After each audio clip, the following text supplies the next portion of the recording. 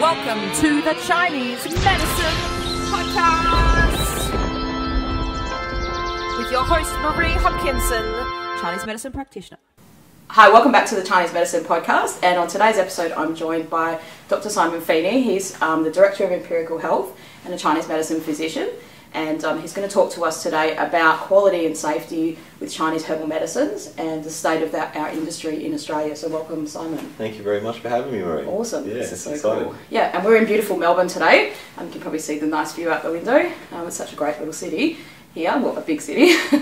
And what we want to talk about today is the different kinds of Chinese medicines that you might be able to get your hands on from different practitioners, and the different qualities that are around with Chinese herbs. So Simon's an expert in that field, and he also has founded his business, Empirical Health Herbs. So do you want to give our listeners a little bit of a background of how you got into the herbs business? Absolutely. So basically, you know, as a clinician, I was practicing in clinic and wanted to get better and better quality herbs for my patients, for my friends, for my family, and so I started searching around for the best quality herbs I could find, and you know, got to a certain level where it was, well, this, you know, okay, this needs some sort of certification, or as you know, we started the organic industry started coming up, this wild crafting industry started coming up, which is just herbs that are harvested in the wild, and you know, obviously this has a better quality, not only therapeutically but also, you know, from a safety point of view. Lots of issues that are happening in the environment at the moment, you know, heavy metal contamination, lots of use of chemicals, pesticides, fungicides, herbicides, all these sort of things. So, and you know, it was a growing concern in China, and also for Australia as well, well, internationally really, so in order to find those better quality herbs, I just started searching for the best quality herbs, and you know, now we have an international community, thanks to the internet, we were able to access those things. And so I came across a company in the United States and called Springwind, and a fellow, the director, his name's Andy Ellis. So Andy Ellis, and I connected to each other, and we started collaborating with him, and to bring some of those herbs into Australia. So awesome. Yeah, fantastic.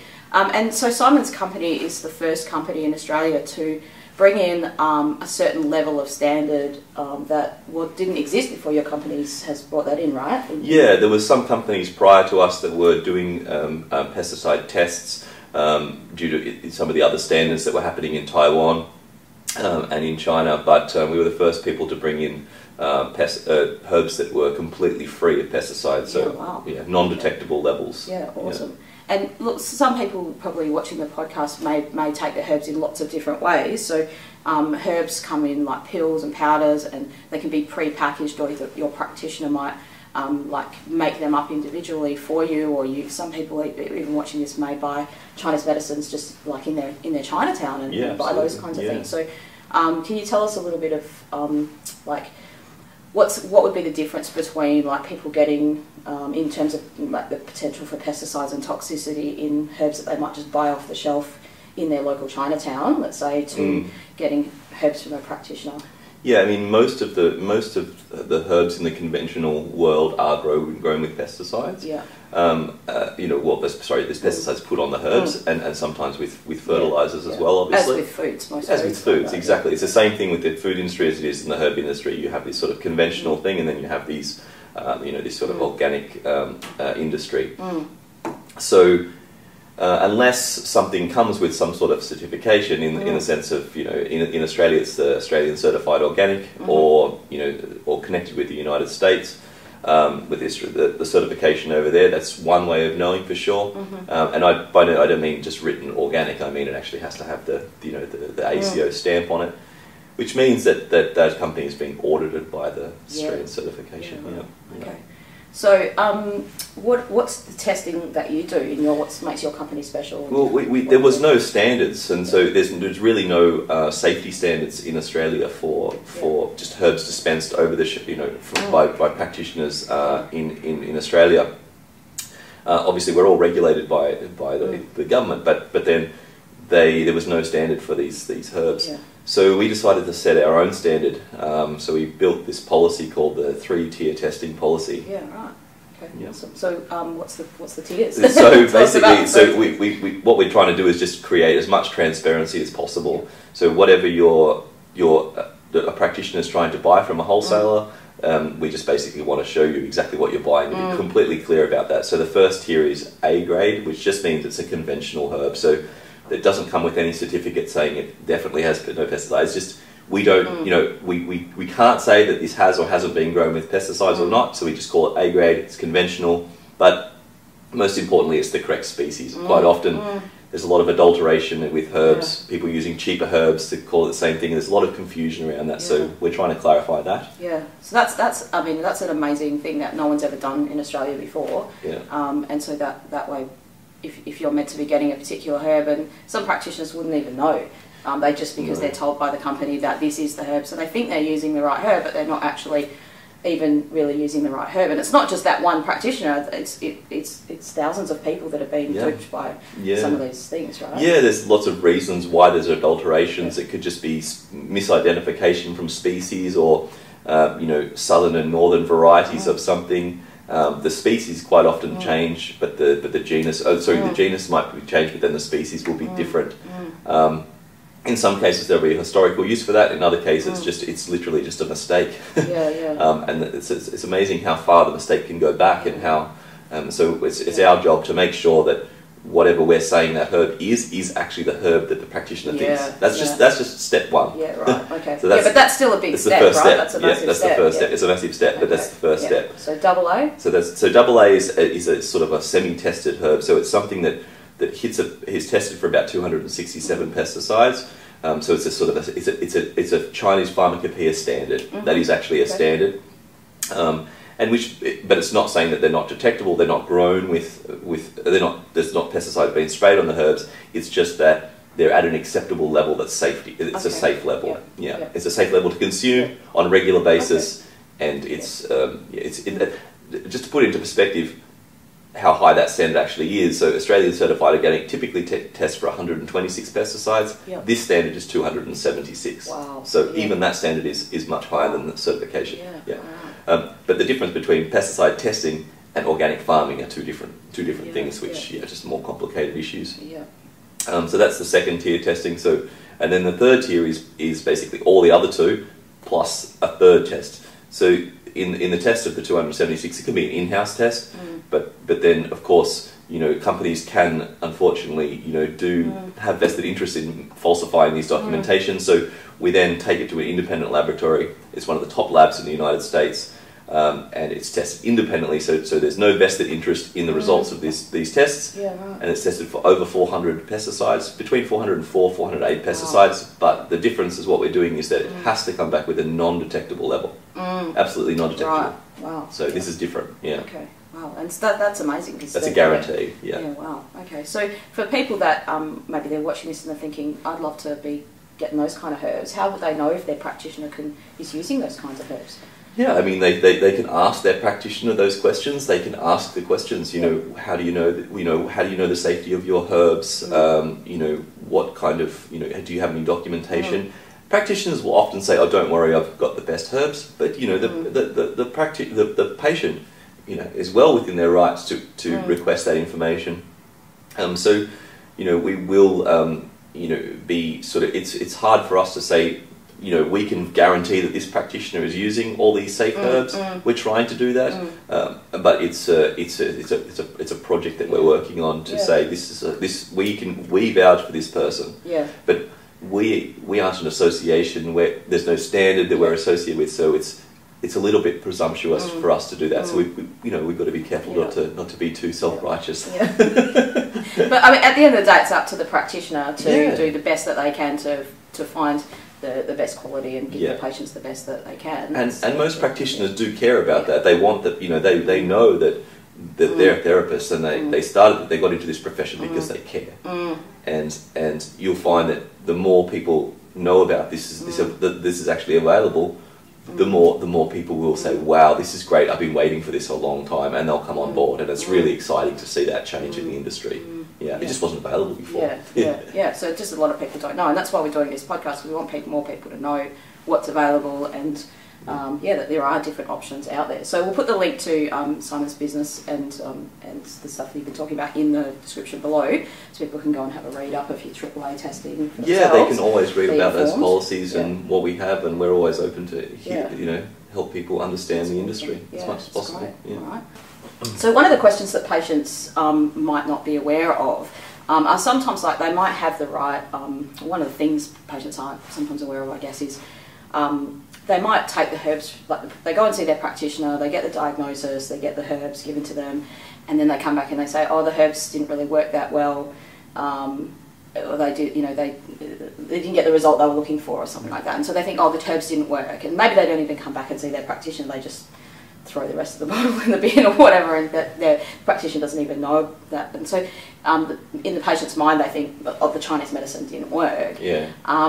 One of the issues sometimes is that they might have been given the right formula, like prescribed the right herbs, but the format in which the herbs they were taken might not be right. That's true. So can you give us a little example about how that might work? I mean, it depends on the sort of process that people go through. So typically we have, the diagnosis, so if that's correct, and we assume, we do extensive training to get our diagnosis correct. For example, we've done 9 years each, just as doing our studies, and then the herb ID is correct, so the practitioner's aware of this herb identification.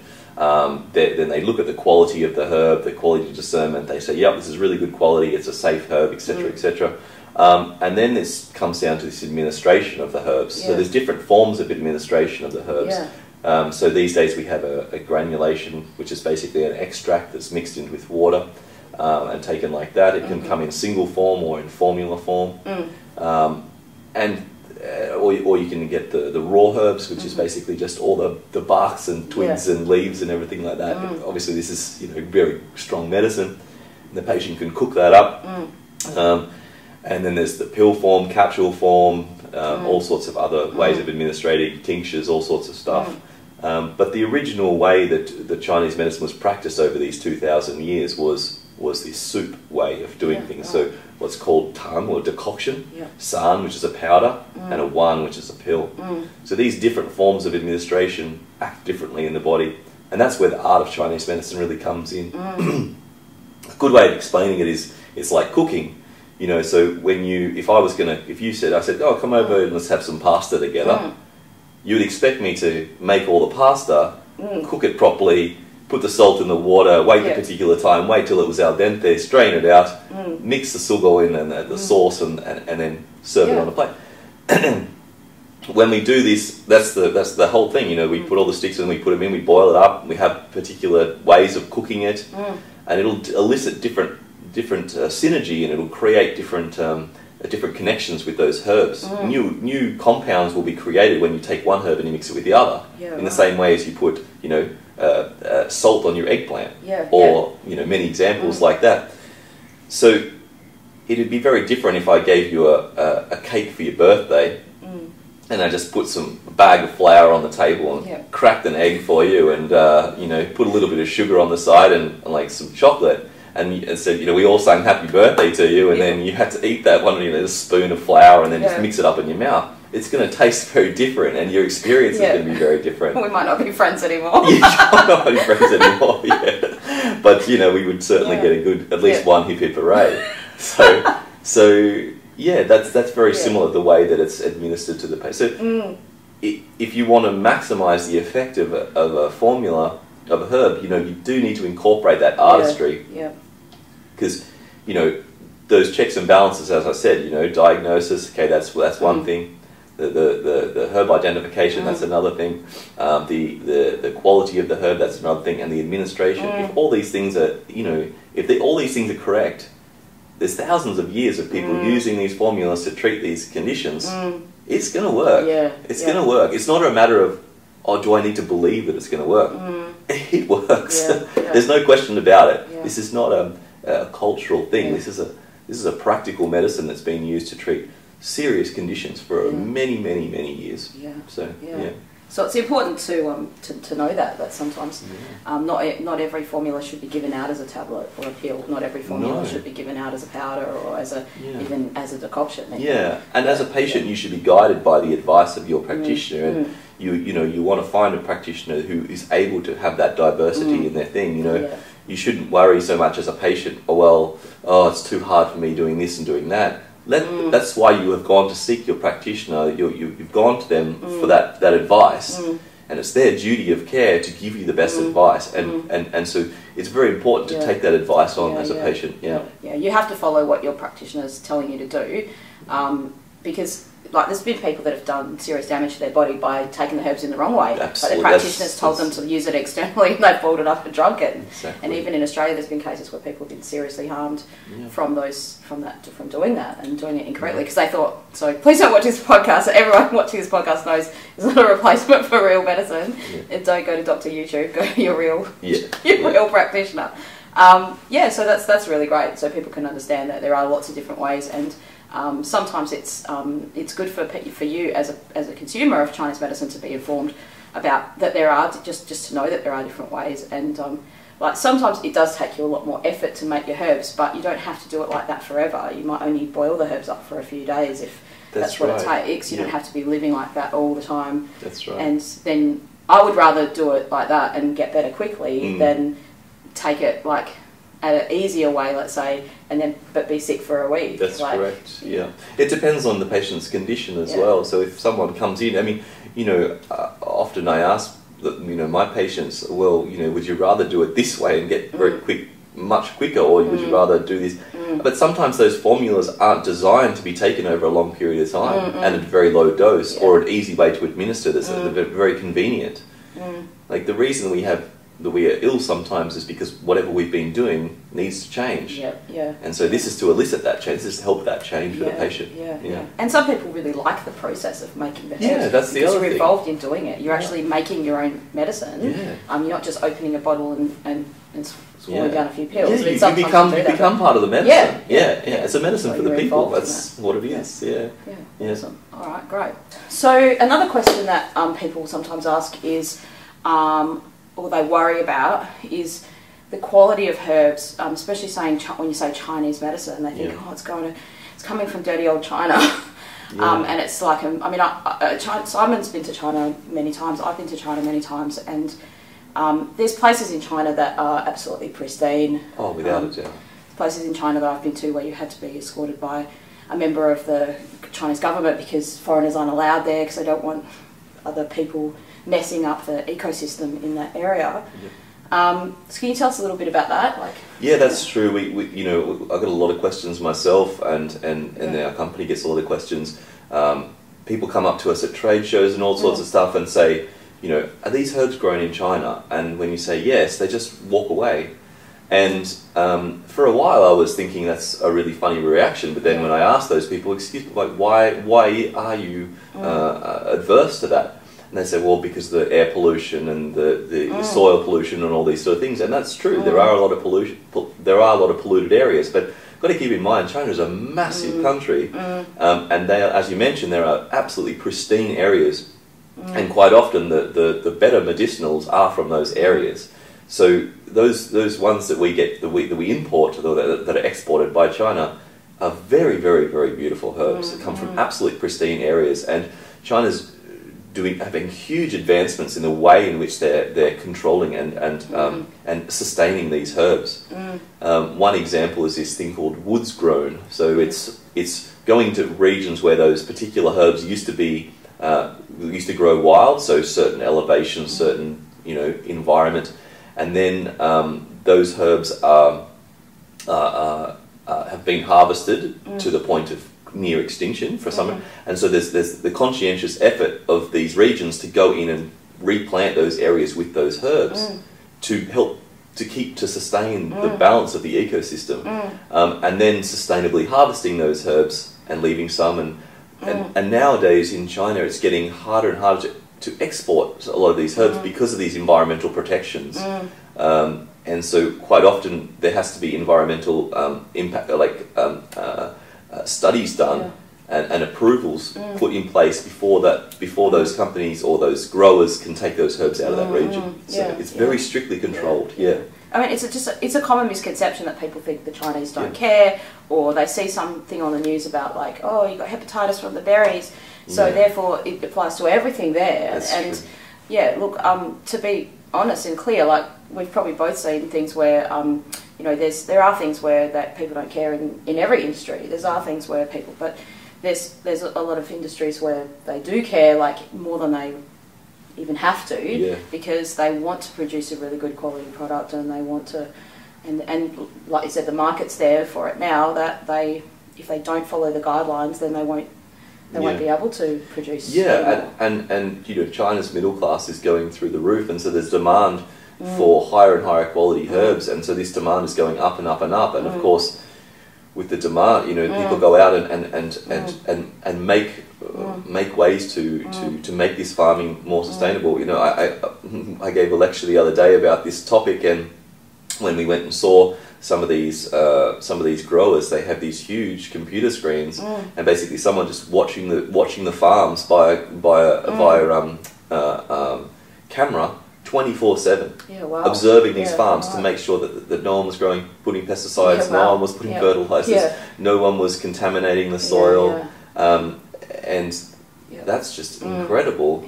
Yeah, I guess there's more competition than ever for that high quality product, for that organic, that pesticide free, that sort of high quality product, which is really good for our industry. It's great. And it doesn't mean that there aren't other places in the world growing these herbs. You know, so America is you know, doing an incredible job with all the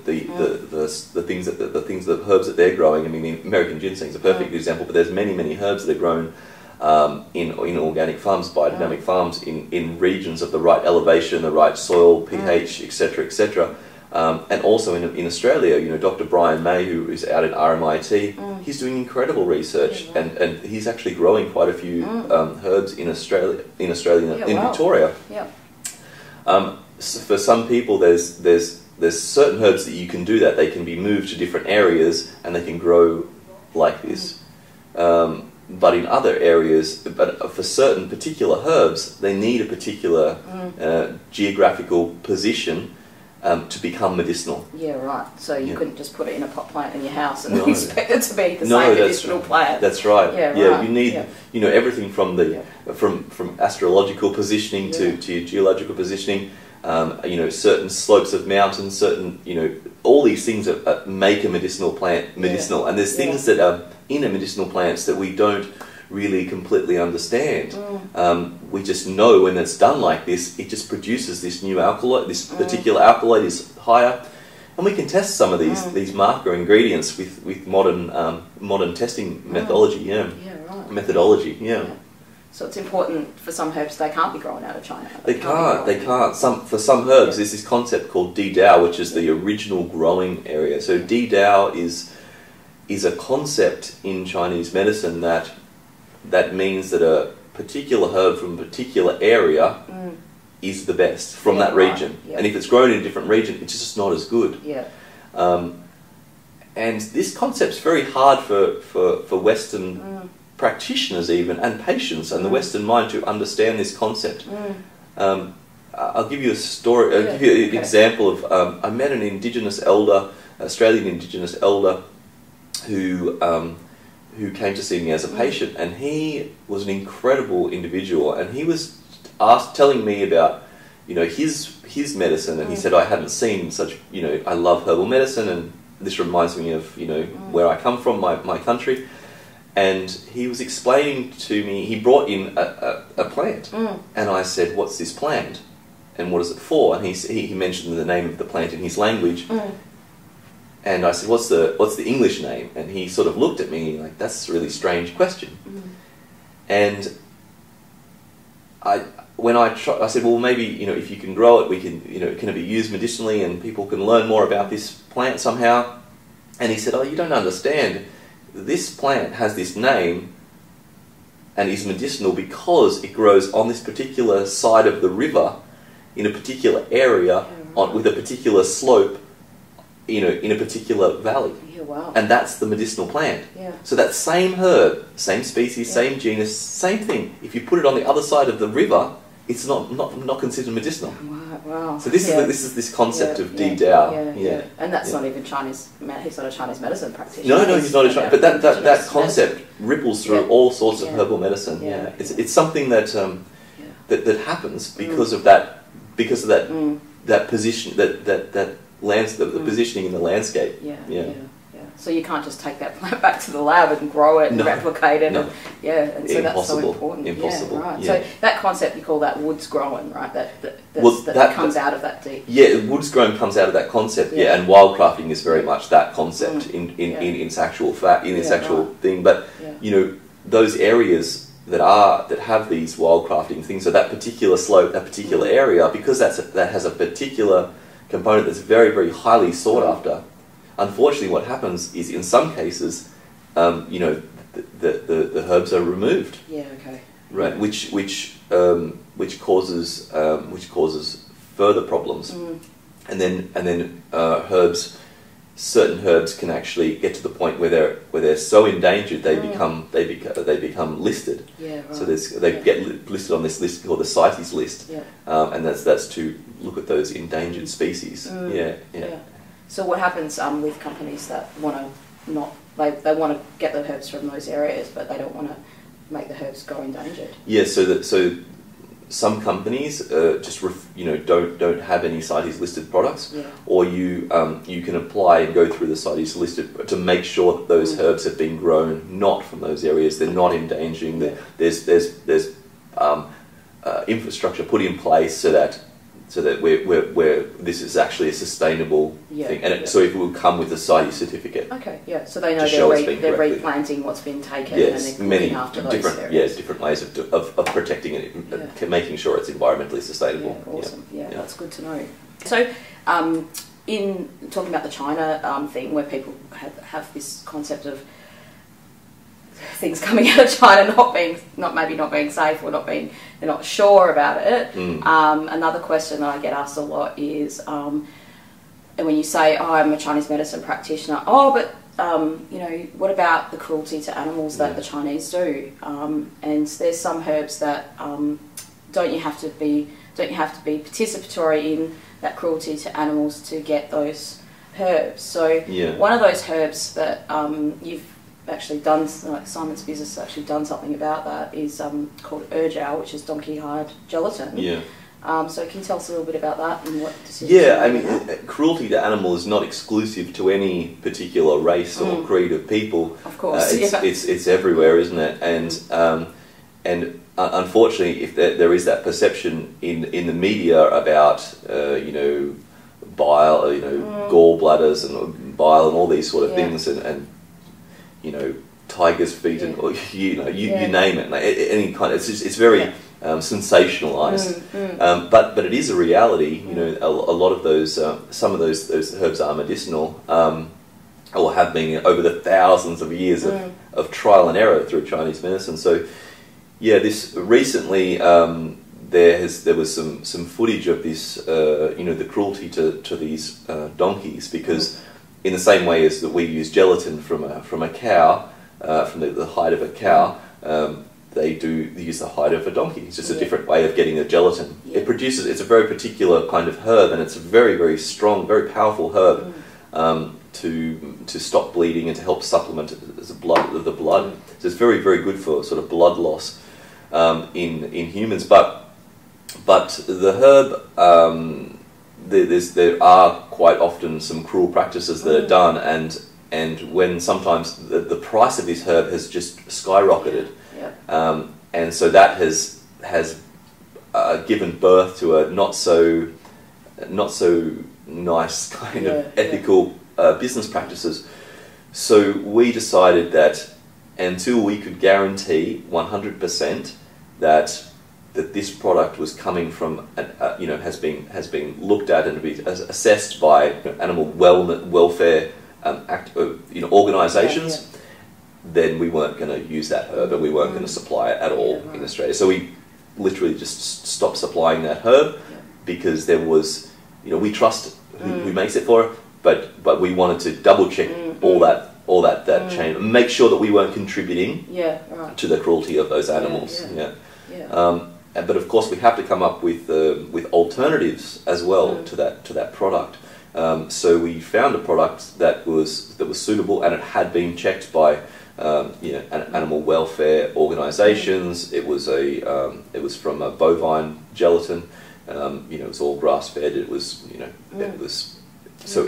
we knew that it was ethically sourced, and it wasn't as good as the original herb, but we were more than happy, and we encourage practitioners to accept that compromise on the behalf of so that we aren't contributing to the suffering of those animals. Yeah. Well, that's good. I mean, like there's not that many companies that would choose, like, I guess, not to make money over being ethical and having welfare for people and animals and that. So that's great. Yeah. So thanks very much, Simon, for being on the podcast today and chatting about all these different issues that they're so topical and they're so important, and I think it's good that we can all be informed and know more about what we're putting into our bodies in herbs and where our herbs come from and just the different options that are available. So you can check out Simon's website, Empirical Health.